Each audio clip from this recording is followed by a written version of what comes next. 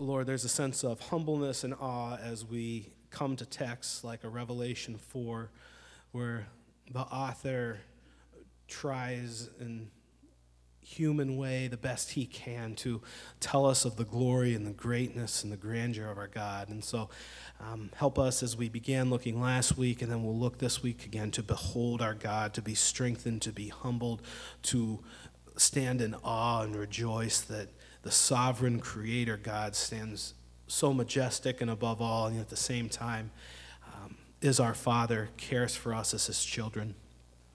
And so, Lord, we look forward to hearing from Revelation 4. Might you strengthen Adam. Might he be able to, with spirit-empowered men, a human tongue, to proclaim to us the best he can, the glory of God, and then give us ears to hear, that we would receive the word. Lord, might we be strengthened, and might you be glorified and honored. And it's in Jesus Christ's name that we pray. Amen.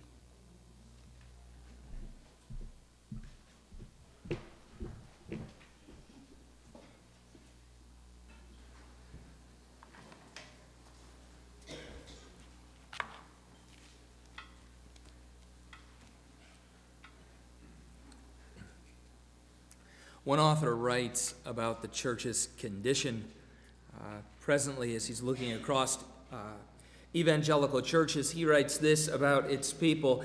People are starving for the greatness of God.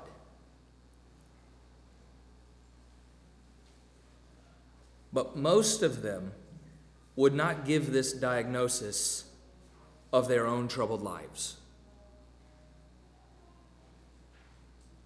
So as we come this morning, as I was reading that and instructed my own soul to put this text into perspective for us, is that we would come to this text to receive it. Is this how we would diagnose our need this morning? Impatience, lovelessness, faithlessness. Treasuring God's gifts, losing perspective over God who gave them. Use of our time, the discipline within family, industry, ethic at our workplace, the various challenges that we all face at various times throughout the course of our week. When you come in this morning, what is it that you're eager to hear? What is it that you sense about this struggle that indeed, as saints, you hate? And you want to be set free. You want to slay that which so easily entangles. This is, I know you, your heart's desire this morning. We all desire that by the grace of the Lord. So we gather as a body to be together for the next 4 hours. And what is that we're anticipating? And we say, I want my heart to be warmed and the callous to be burned off. I want to be moved to fight sin that so easily entangles me. And then you said, this is how it'll be done. How? What is the diagnosis of how it'll be done? He continues this way.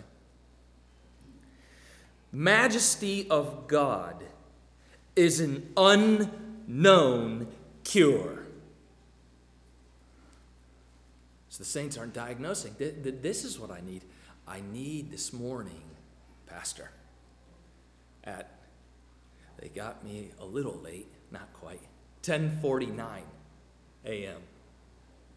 At 10:49, this is what I need. I need to hear, in light of this constant struggle for me, I need to hear the majesty of God. This is what I need. This is what each of us need. Or is it to us, as we came in, an unknown cure? I think I need something else.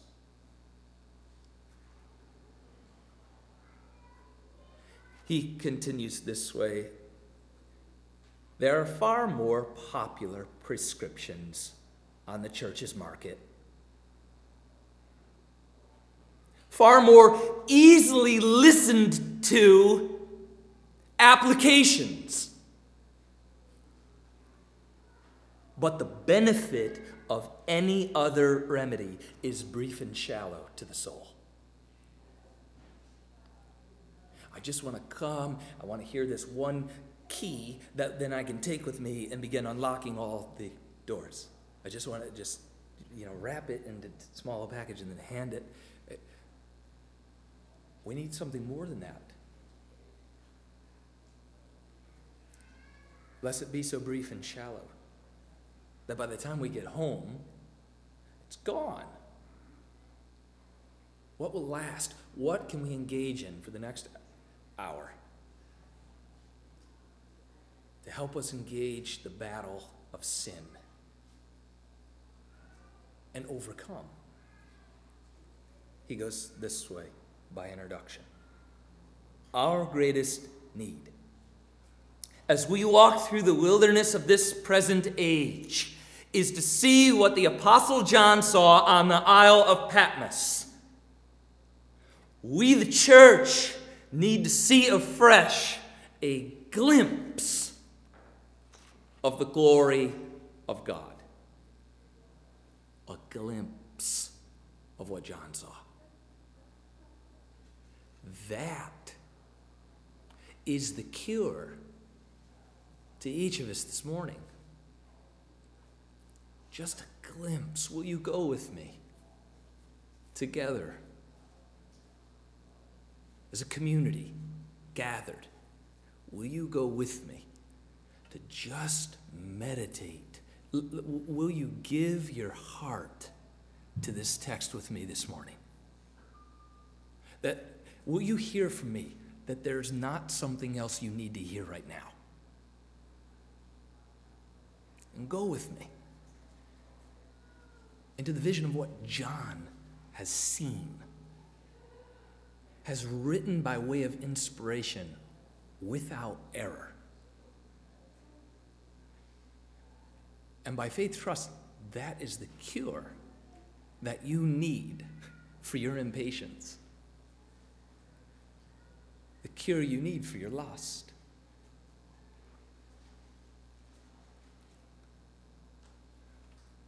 I'm trusting that you're going with me. You believe that by faith. This is the church's cure, the greatness of God. Let us go to Revelation 4, as has been read this morning, as we will go forward, as indeed this is the cure for all of our sin. This is what will empower that we might wage war against that which so easily entangles us. Give us, once again, heavenly perspective, as we saw last week there in Revelation 4, where he was told, John was, come up here and I will show you what must take place. I will give you perspective. So let us receive yet more heavenly perspective, that it might empower us to kill sin. I want to read my text with you yet again, as Matt has read, but it would be good for me as I would engage the text once again to reorient my heart as I'm imploring you. Please come with me through this text. Could we walk through it then by way of reading once again, beginning in verse 4 is where we're at, because we completed 1 through 3 last week. For those of you who were with us, let's begin this week at verse 4. Around the throne were 24 thrones. Okay, again, our hearts are orienting to this text. Around the throne were 24 thrones. Seated on the thrones were 24 elders. They were clothed in white garments with golden crowns upon their heads. From this throne came flashes of lightning. Again, we have just sang this, didn't we? Flashes of lightning, peals of thunder. So we see what's in the biblical text. From the throne came flashes of lightning, rumblings, peals of thunder. And before this throne, there was burning 7 torches of fire, which are the 7 spirits of God. Before the throne, there was, as it were, a sea of glass. It was like crystal. Around the throne, on each side of the throne, are 4 living creatures, full of eyes in front and behind. The first living creature like like a lion. Second creature like an ox. The third like the face of a man. The fourth like an eagle in flight. The 4 living creatures. Each of them with 6 wings. They are full of eyes all around and within. Day and night. This next here is a double, triple, quadruple underlined situation in your text. They never cease to say, holy, holy, holy is the Lord God Almighty, who was and is to come. Whenever this happens, whenever the living creatures give glory and honor and thanks to him who is seated upon the throne, who lives, look at his as we have sang this morning, blessed, who is eternal. He lives forever and ever. The 24 elders, they fall down. Immediately, just when this happens, they fall down before him who is seated on the throne, and they worship him once again, because his identity, he lives forever and ever. They cast their crowns before the throne, saying, worthy are you, O Lord and God, to receive glory and honor and power, for you have created everything. By your will it is that they even exist and were created. The first portion this morning that I want us to see together is last week we looked at the king in this context as who he is, as we see him reflecting purity and holiness, majesty through light. And we ended our text last week with seeing that what is the response of the saint to this? It is indeed, as we'll see, as it climaxes or crescendos at the end of this chapter, it's a response of worship. Because immediately perspective is given. In God, God is light, and in him, as we have beheld him, there is no darkness at all. My response biblically is to fall before him and admit my unholiness and receive his holiness. This is the response of a God who is apart from darkness at all. So we looked at the king. This morning I want to look at the king's court. That's the second portion of our text this morning, beginning at verse 4. And the first thing we see about the king's court is that it's an expression of his royalty. As you saw there in verse 3, he was seated upon a throne. There he had an appearance of purity, majesty, radiance of glory. So it is certainly in his king court is an expression of his royalty where he sits enthroned. But as we progress through the text here, it is not only that he sits upon a throne that indicates his royalty. But as we progress through the text, we'll see that we are given here an expression of the breadth over which he rules. This is going to give perspective, I think, to each of us and empower us in our lives right now. We see him high and lifted up is the first portion. Now what we're going to be able to see is over how much does he indeed reign. Come up here and I will show you. I will give you perspective about all of the happenings of earth. They originate from the throne room of God. He is high and lifted up. He sits enthroned above the heavens. He does, as it says, all that he pleases. And this is the God who is light, and in him there is no darkness. And then now we're going to see over how much does he reign. There are 2 features here over how much indicate to us, display to us, over how much he actually rules and reigns. The exhaustiveness of his kingdom is expressed in 2 portions here in your text. If you look with me at the exhaustiveness of God's rule. And remember, saint, as you're giving your heart to this text, remember, you're a part of this twofold makeup. Okay, what we're doing is we're not studying the glory of God as out there and then us over here as we study it. We are in it under his authority. We're a part of what we're seeing. So we wouldn't say, he is majestic and glorious, he rules and he reigns, he is sovereign over everyone, as a point of looking and gazing. But that we would look and gaze and receive. That means me too. That means if he's indeed the ruler of all, I'm a part of that. And it very pointedly asks us, are we? Are we obediently living under his rule? Are we allowing his lordship and his kingship to dominate and influence all of our activities and decisions? Is he the king theologically in our mind, but not the Lord over our family? Is he the king of all the earth and over all that he has created, but not my wallet? I love this idea, but I don't submit to it. May that not be where we are. And if it is, may we see it in the text not as something sterile to be studied, but something to be received. This is the intention of the text as we look at the expanse over which he rules. The two portions, as I have said to you as we begin to develop them, is the two portions over which he rules. Is that of one you can mark in your mind or in your text or in your notes is there. He rules over who in the first portion of verse 4? But he rules over the elders. Who is there in the king's court? There are the elders. There are 24 of them. The second portion over which his kingdom rules and reigns. This portion of the text that indicates just the exhaustiveness of his rule. How far indeed does the kingdom of our God reach? Is over the 4 living creatures. We're going to see together what that means. We say he rules over these 4 living creatures. He rules over these 24 elders.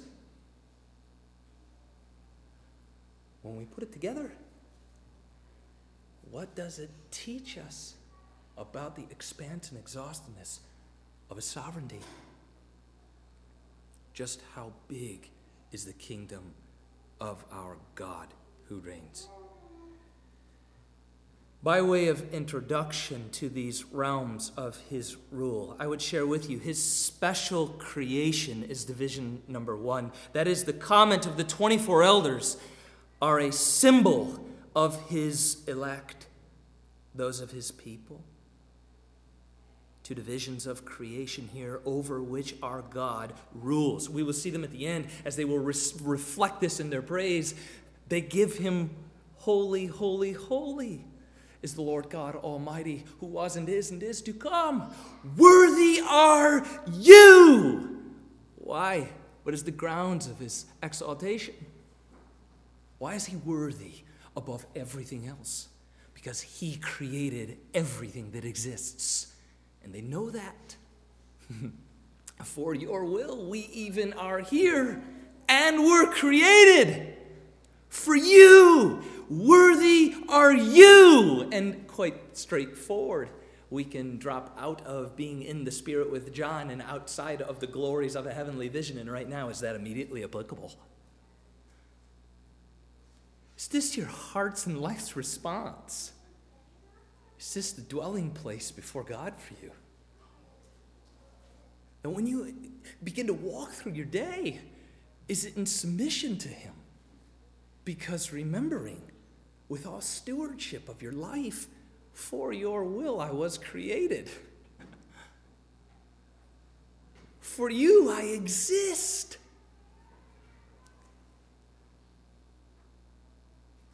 How dare I sin against you so boldly as to take my life into my own hands and plot my own existence? For I was created because of you, and for you I exist. Might I purify my tongue and speech? For I exist for your glory. This is immediately instructive as we look at the realm and the exhaustiveness of our God's creation. His special creation, his redeeming creation, is that over his 24 elders who are symbolically his elect. The second realm of his creation, and again, as I briefly identify these pieces at the first portion, we'll begin to take each of them and develop them as we'll see them through the sermon. But the first portion is just to say, what is the exhaustiveness of the kingdom of God? But over these twofold divisions, one, over his people.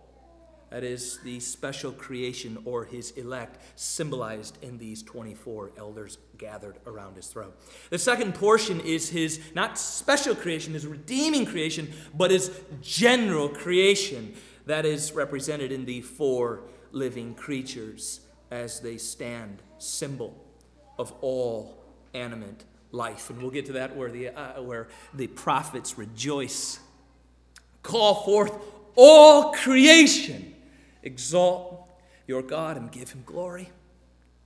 And that is exactly what they do at the end of Revelation 4.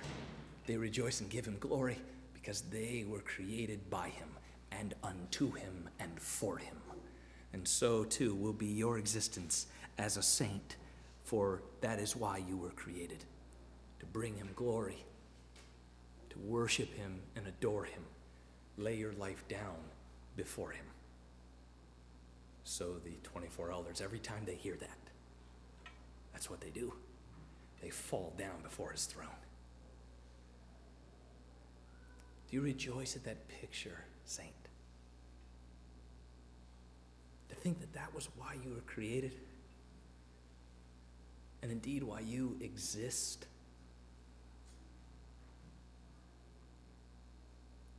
Does it have reference to your life right now? Would you assess that about your own life and the way you're prioritizing time, finances, resources, abilities, and skills? Many of us with children. Is that how, as our children will grow, is that how they're assessing mom and dad and the priority of the home? That it's clear that dad is under the authority of a higher king. Dad is taught and instructed and is living out that he has been created for the glory of another. And he speaks that language to me. And he lives that language in front of me. Is that now, as we anticipate what's yet to come?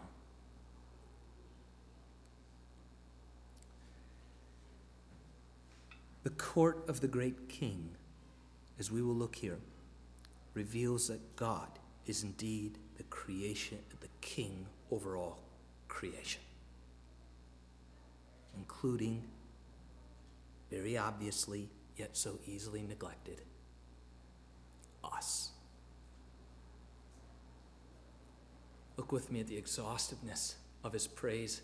If you will turn with me into your Old Testament scriptures, just briefly, I want to read for you a glorious text that pieces this together for us. Is Isaiah the prophet in the 42nd chapter of Isaiah. I didn't write the page number down for those using the Bibles there in the pew. I'm sorry for that.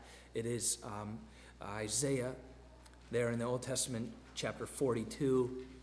As we will look, I want to read for you this glorious picture of the saints gathered around the throne. The call, as we see in heaven, the saints gathered, these animate creatures gathered, the exhaustiveness of God's creation, and recognize that this was a cry of the prophets. As we look at Isaiah 42, I will begin reading with you in this glorious picture of beginning in verse 10. Sing to the Lord a new song. His praise from the end of the earth. Look at the expanse, the exhaustiveness of the call for praise. You who go down to the sea and all that fills it, the coastlands and their inhabitants. Let the desert and its cities lift up their voices. The villages of Kedar inhabits. Let the inhabitants of Selah sing for joy. Let them shout from the top of the mountains. You see, all the way from the depths of the sea and all that fills it. Now we have come all the way to the mountains. Quite simply, let all that fills the earth let them give glory to the Lord and declare his praise in the coastlands. As you look there briefly at just this perspective of all that is in the sea that fills it, it's teeming with life, and all in between, across the coastlands to the mountains, let all of creation sing praise and glory to God. And we'll see that fulfilled once again as we see it in the heavenly vision of John here in the end of chapter 14. Quite simply, as we begin, God reigns over all. I'd like now to look at each of these elements, the elders and animals individually, as we can see them come back together and offer praise to their God. The first portion of the elders there, as you will begin to identify who are the elders and what's taking place in the courtroom of the king. Remember, he is seated upon the throne. There's a courtroom before him. And in his council chamber, this courtroom, there are these elders. There are two things I want to note to you about the elders, as I trust it'll be indeed instructive to you, is number one, their identity. Who are they as best as we can determine? Secondly, their imagery. What do they stand for? Their identity is 24 members of elders. They are portrayed as counselors to the great king here in his heavenly court. Unless we need to be balanced here as we try to tackle the imagery, yet we would all confess, as we have sang already this morning, there is none besides me. There is none around me. There is none who offer something to me that it ought be repaid back to them. This is not the situation of what we have here in heaven, is he is somehow indebted to their wise counsel. Yet at the same time, we do recognize there is some sense of council, chamber, being spoken of here, as we recognize these elders are yet sat upon 24 thrones in the midst of the throne room. There's a sense about them in which they are a picture, a symbol of counsel being offered in the council chamber of the king. They serve him. That is, they are not offering, once again, telling him how he ought to implement his will into the earth, or who it is he ought to punish and who it is he ought to bring down and rise up. This is God alone, whom we have already seen. He appears as light. It is he alone who speaks forth a word that never returns void to him. So it is, we recognize yet there is a presence of 24 men, 24 symbolic men. What are they? They are most likely angelic beings whose number is 24. And where does the number 24 come from? Not the Jack Bauer television program, if that's a little bit old. I was into that in seminary. That was a while ago. Days off, watched several hours of 24. I remember one time, this is digressing perhaps, but I remember one time as we were in seminary together, Pastor Dan and I, we had gotten a day off for who knows what it was, and Adrienne, my wife, was hard at work, as she always was, and I didn't take the time to do due diligence and get ahead.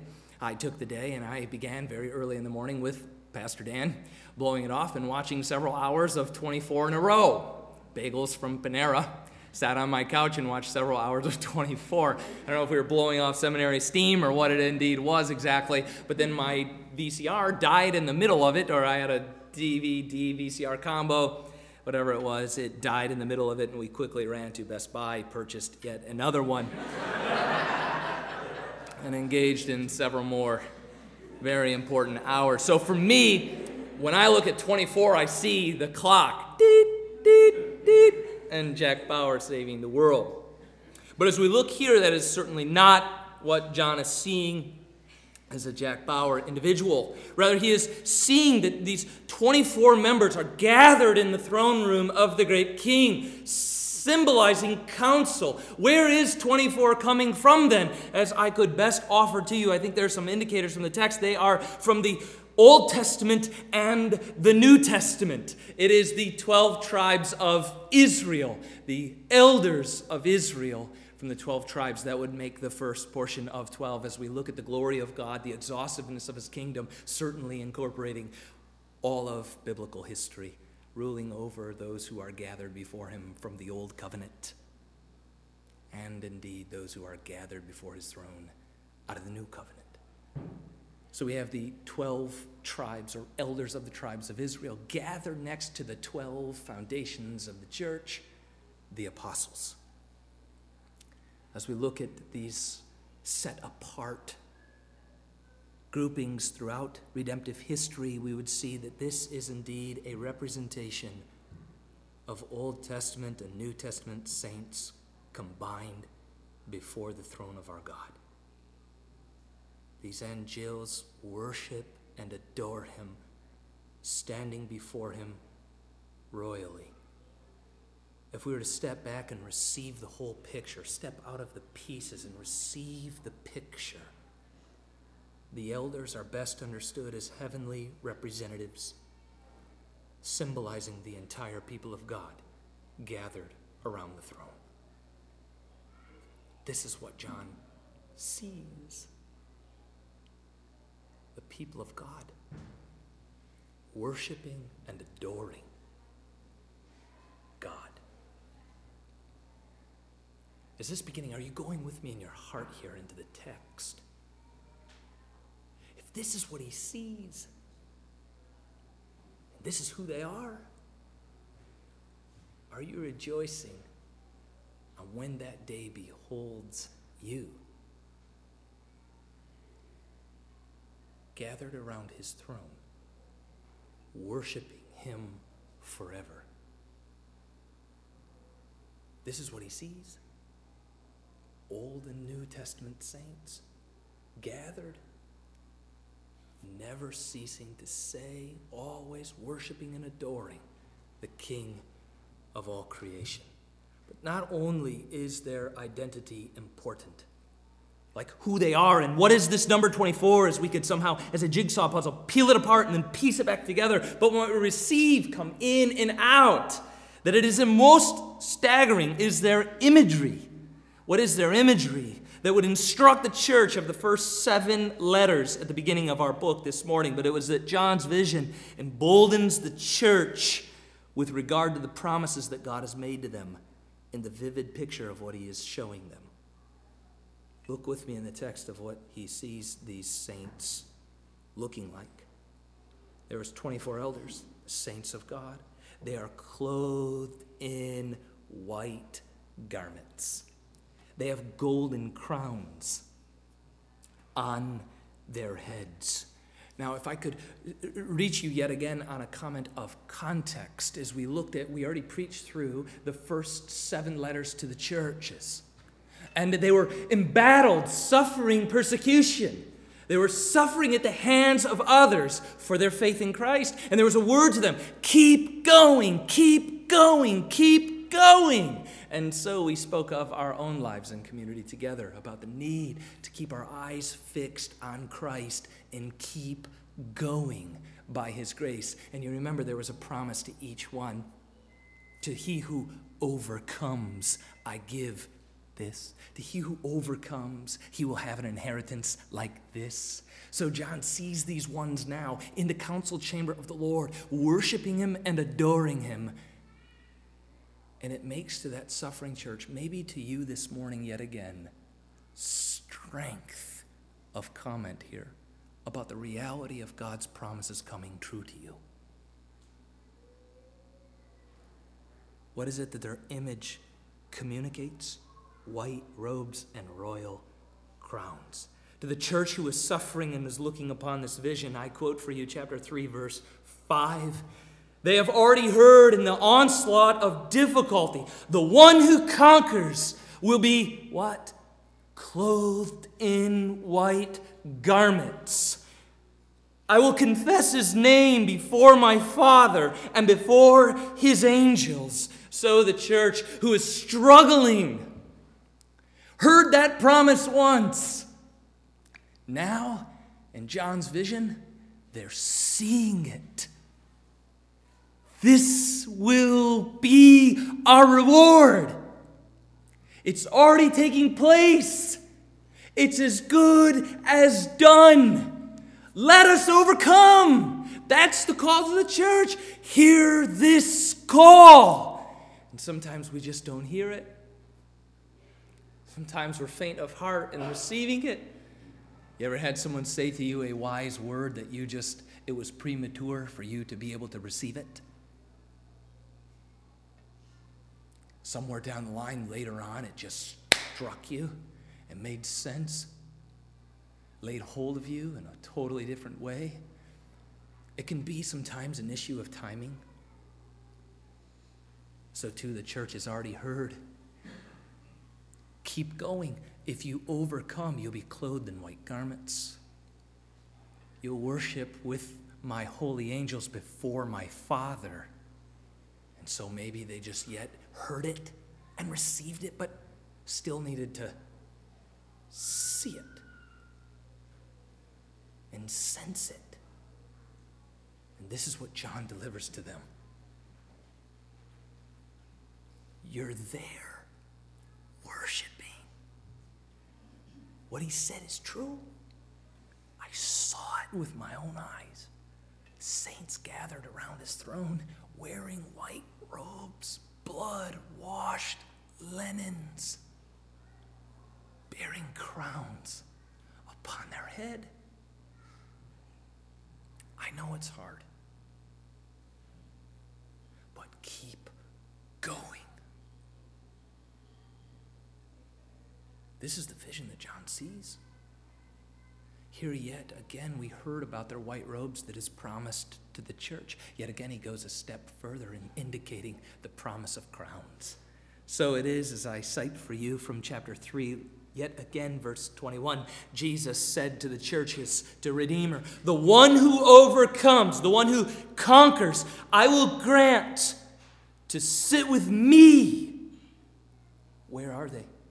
On my throne. John saw it. As I also conquered, and I sat down with my Father on his throne. Here we are, chapter 4, the presence of the throne room of the glory of God, and John beholds saints there with white gowns as spoken, bearing crowns as promised.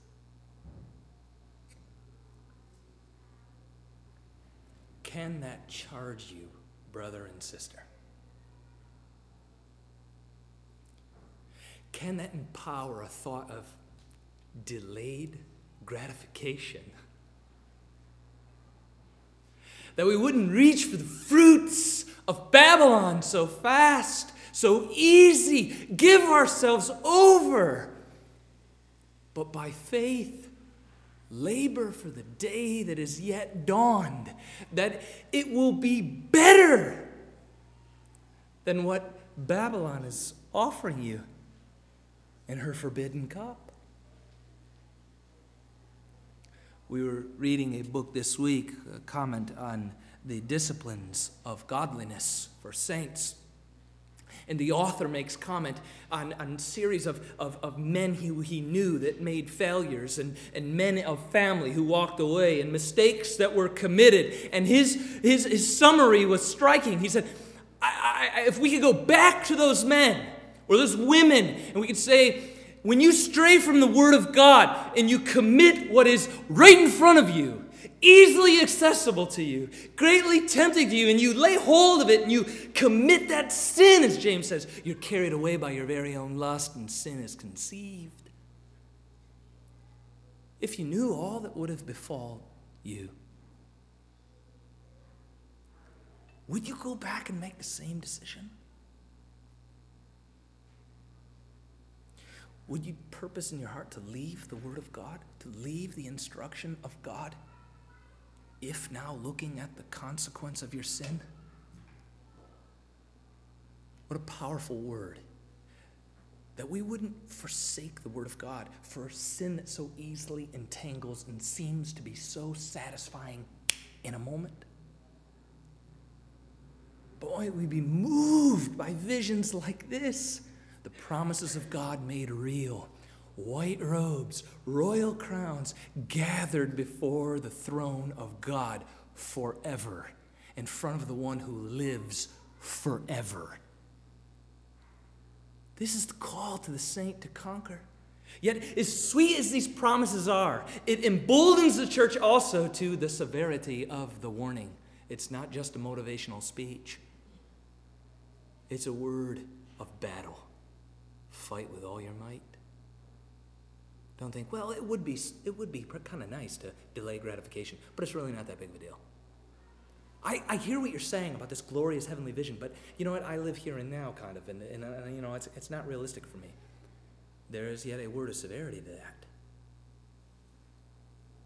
Lest we develop that kind of ethic. It would be nice to wait, but, you know, he does not know.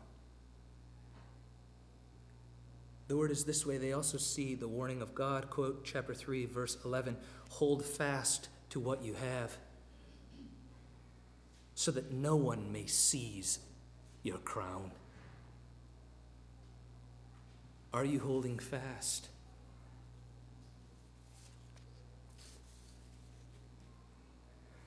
That as John is hopefully empowering you this morning, I trust, by the power of the Spirit, as he was speaking to the first century church who was really embattled in this or that, the way of death and temptation or the way of life and overcoming.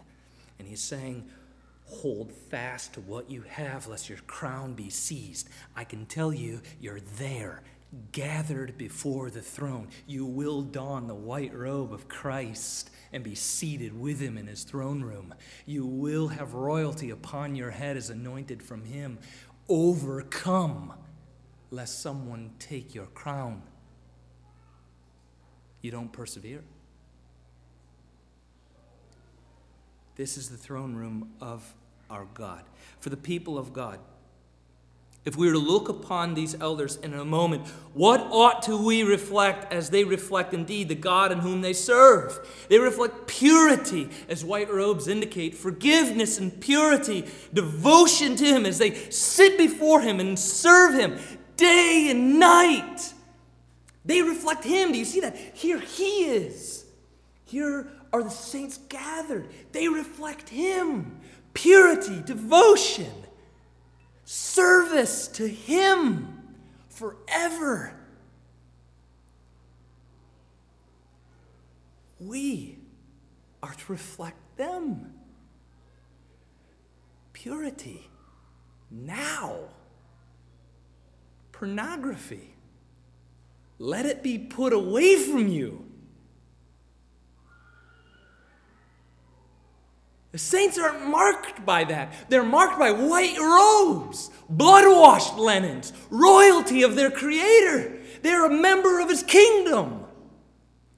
Then put that which doesn't belong away from you. This is who they are. This is who he sees, and this is who he reports to you. This is what we're going to do forever. Saints gathered in white purity and royalty of our Creator, worshiping, devoting, serving him forever. Turn with me, if you would, to hear this yet again from James. Go back just a little portion from the book of Revelation and hear it very crystal clear from James, who is to speak to you in a word. What does this heavenly vision mean to me right now? What do I do with this glory of God that I'm beholding in this text? That I would hate sin and love purity. If you're in James chapter 1, beginning in verse 22, this is exactly what we are to do this morning, brothers, sisters. I saw a heavenly vision from John. What ought I do with it? James says, be a doer of the word. Don't sit, Redeemer. Don't sit, Adam, under the authority of Scripture and be a hearer only. You're not doing anything but, what does James tell us? You're deceiving yourself. Purity can wait.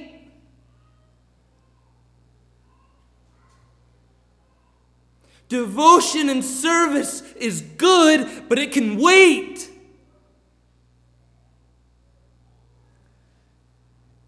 You're deceiving yourself. If anyone is a hearer of the word, and you're not a doer, he's like a man who looks intently at his natural face in the mirror. For he looks at himself and he goes away. They gather with the saints. They hear the vision. They see the word. They taste it in their mouth. And at once, they forget what it was like. But the one who looks into the perfect law, the law of liberty, and perseveres or overcomes, as Jesus says, he conquers. By not being a hearer who forgets, but he is a doer who then acts.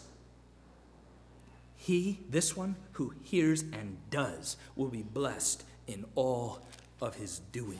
As we look at the imagery that's being created for us out of this heavenly vision of the saints who are gathered around the throne, what is the word of instruction? They look pure, devoted, and full of service. So too with the saints. Hear it and identify today with being doers. Those who serve God and his kingdom. Those who reflect his purity today.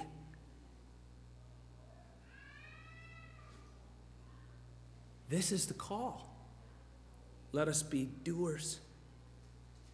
Next in the text, as we move beyond the saints, immediately we see yet again the glory of the Trinity. As you look, as we sang this morning, Blessed Trinity, God in three persons, Blessed Trinity. This wonderful book is filled with the picture of your God as triune, Father, Son, and Spirit. And so too we have it in this heavenly vision. The Son of Man, that is Christ, beckons John, come, in verse 1 or 2 there. Then you see God the Father seated upon his throne, and you see the power of the Spirit yet again showing up in verse 5. From the throne came flashes of lightning, rumblings, peals of thunder, and before the throne were burning 7 torches of fire, which are the 7 spirits of God. We have already covered this portion a little bit in chapter 1, but by way of review, these 7 spirits are also better understood as a 7-fold spirit, symbolizing the fullness of the Spirit's presence before the Father. We saw that we already performed that digging to piece that together. So I just continue with you as a listener as the 7-fold power of the Spirit in the presence of the Father. We see here yet again the Father, Son, and Spirit in perfect harmony before the throne. I was thinking of this in my text as I was meditating upon the power of the Spirit already appearing twice in this text. And I was thinking of you and myself in the role of the Spirit in our lives.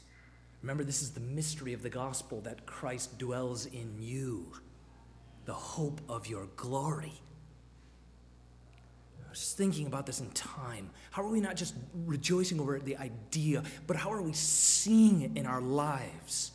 I thought to encourage you with the thought of this church, these churches seeing this vision on battling temptation yet again, because it's appearing in light of the purity and devotion of these elders, of the saints gathered around his throne. And here's the power of the Spirit mentioned right after. The power of the Spirit.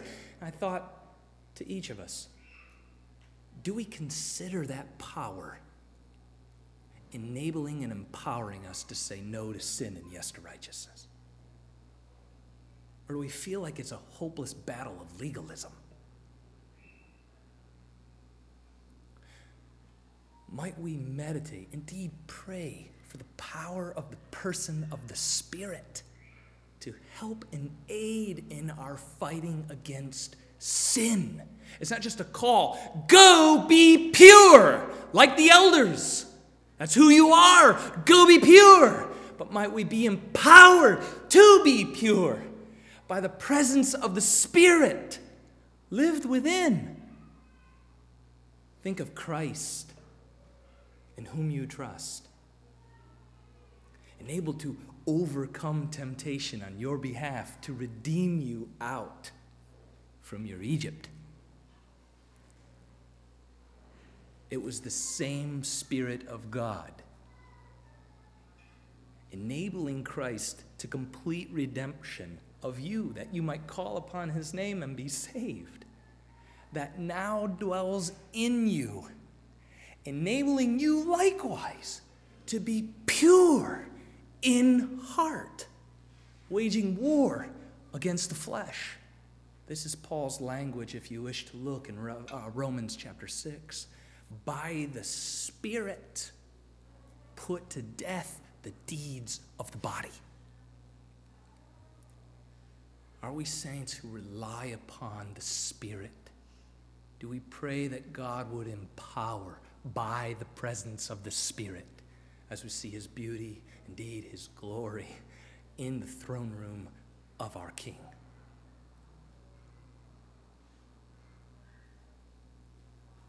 Let us meditate there and indeed pray for the power of the Spirit in overcoming sin and temptation.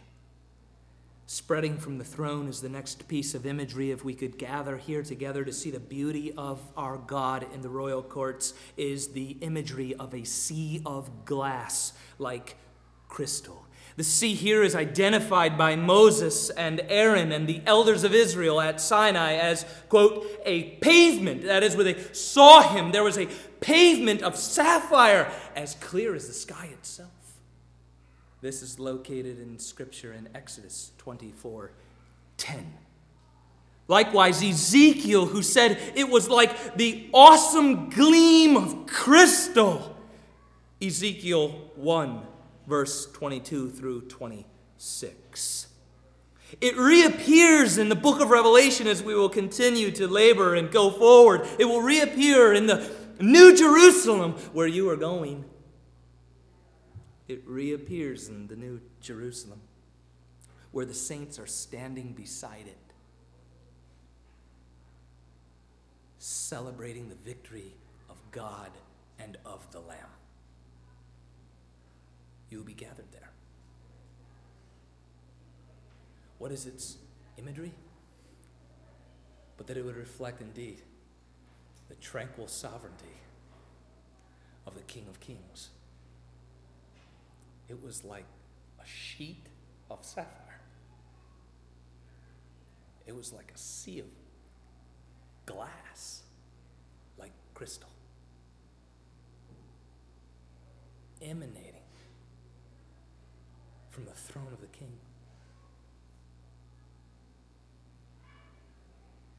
Quite a contrast to the turmoil of earth is the sweet, tranquil sovereignty of God. In the midst of the royal court, John sees the second portion of our understanding of created order, the four living creatures. I want to notice two portions here, their identity and their imagery, as we come to complete the time of looking upon the 24 elders, indeed the symbol of the saints, old and new, that we persevere in purity and devotion for that great day. Their identity of the four living creatures is that they are, like the elders, most likely angels, who, much like the elders, also serve our God as representatives, symbolizing all animate creation. That is, all of God's creation over which he rules and reigns. There is not one bit of creation that God did not create, he did not author, over which he does not rule, or of which exists to do anything other than ultimately offer glory, honor, and praise to him who created them.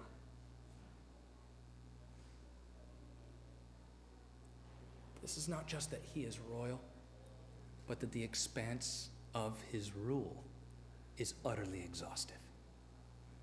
Yet again, I ask you, how dare we then step outside in our own mind of that authority? Claim, even if we don't verbalize it, a heart of autonomy. I do my own thing.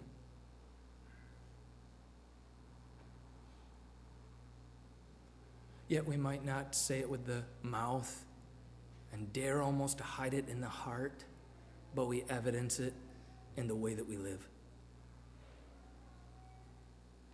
We are our own king. Yet we rejoice over a text like this that says otherwise. Let our hearts be humbled. Let us rejoice over the exhaustness of our God and his kingdom, receiving his rule and living for his glory. This is the call of the text, of the heavenly vision. As their identity is important as we could understand it as representatives, indeed symbols of all animate creation is under the authority of our God, it is their imagery that is perhaps most important. Their identity, yet their imagery. They are full. If you look there in verse 8, I'll begin there, I guess, at the beginning portion of verse 6 and read to verse 8. And around the throne, on each side of the throne, are 4 living creatures. They have full of eyes in front and behind. He goes on to further describe the first like a lion, the second like an ox, the third like that of a face of a man, the fourth like an eagle in flight, the 4 living creatures, each of them with 6 wings. They are full of eyes, as he repeats, all around and within. What is this imagery of the animate creation? But once again, just like that of the elders, who are marked by the purity and royalty of the God they serve, these angels are likewise marked by the exhaustive wisdom of God. As we will see, they will come to implement his judgments and serve him in his royal court. What is the comment of eyes around and behind, all through and throughout? Later we will see it is the Lamb who has 7 eyes. What is this imagery but the imagery of exhaustive wisdom of the one they worship? Yet, as we would receive the imagery of this book, might we step back out if we get too narrow? Let us step back and receive the power. It is their identity, their imagery, yet it is finally, as it would move you as saints in a moment, most important in this text. In this moment is the function that they have. They never cease to worship God as holy.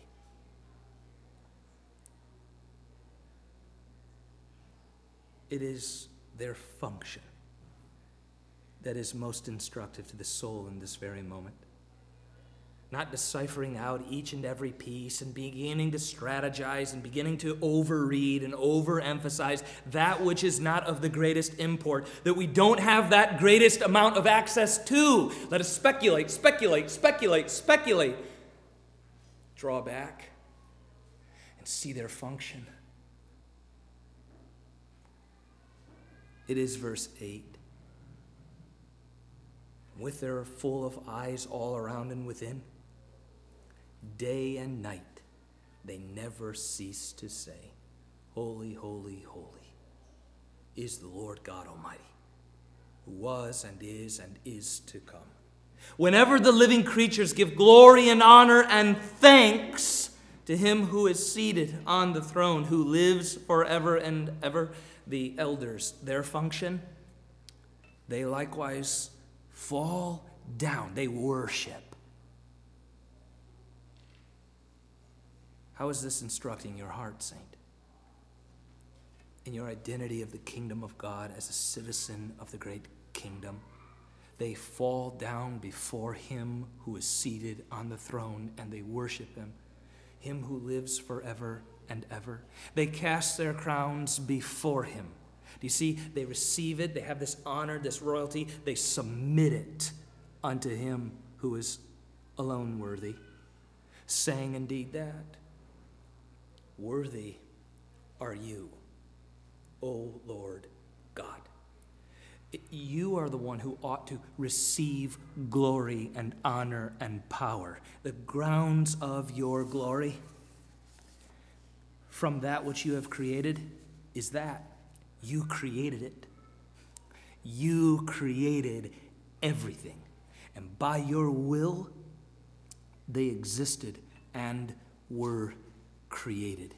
Here at the end of the text, what is made most clear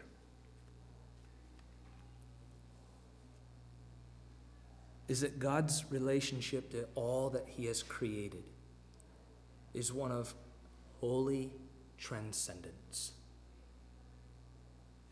He is supreme over all. He alone is absolutely great. He alone is worthy of endless praise. Is this instructive to you in this moment when we came in grumbling?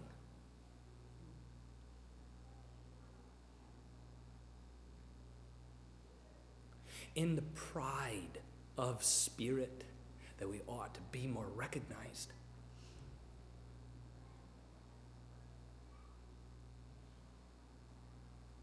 In the impatience of daily interruption.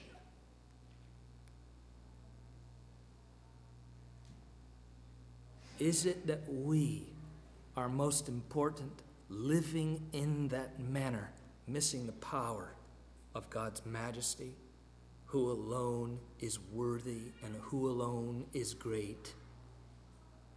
How does this heavenly vision, as I conclude with you from this text this morning, how is it that I would like to leave this text with you for the vision of God's majesty over all that he has created and the endless praise that you will offer to him as you gather around his throne forever? I trust that you are laboring to live that today. Endless praise, a mouth that is quick to thank, a heart that is ready to rejoice over God. Might this final promise motivate you? One author concludes this way: the way to fight sin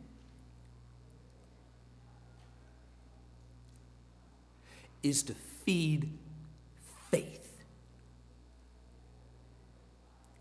And how is it that I will do it? Feed my faith with what? He concludes, with the precious and magnificent promise that the pure in heart will see. Face to face, the all-satisfying glory of God.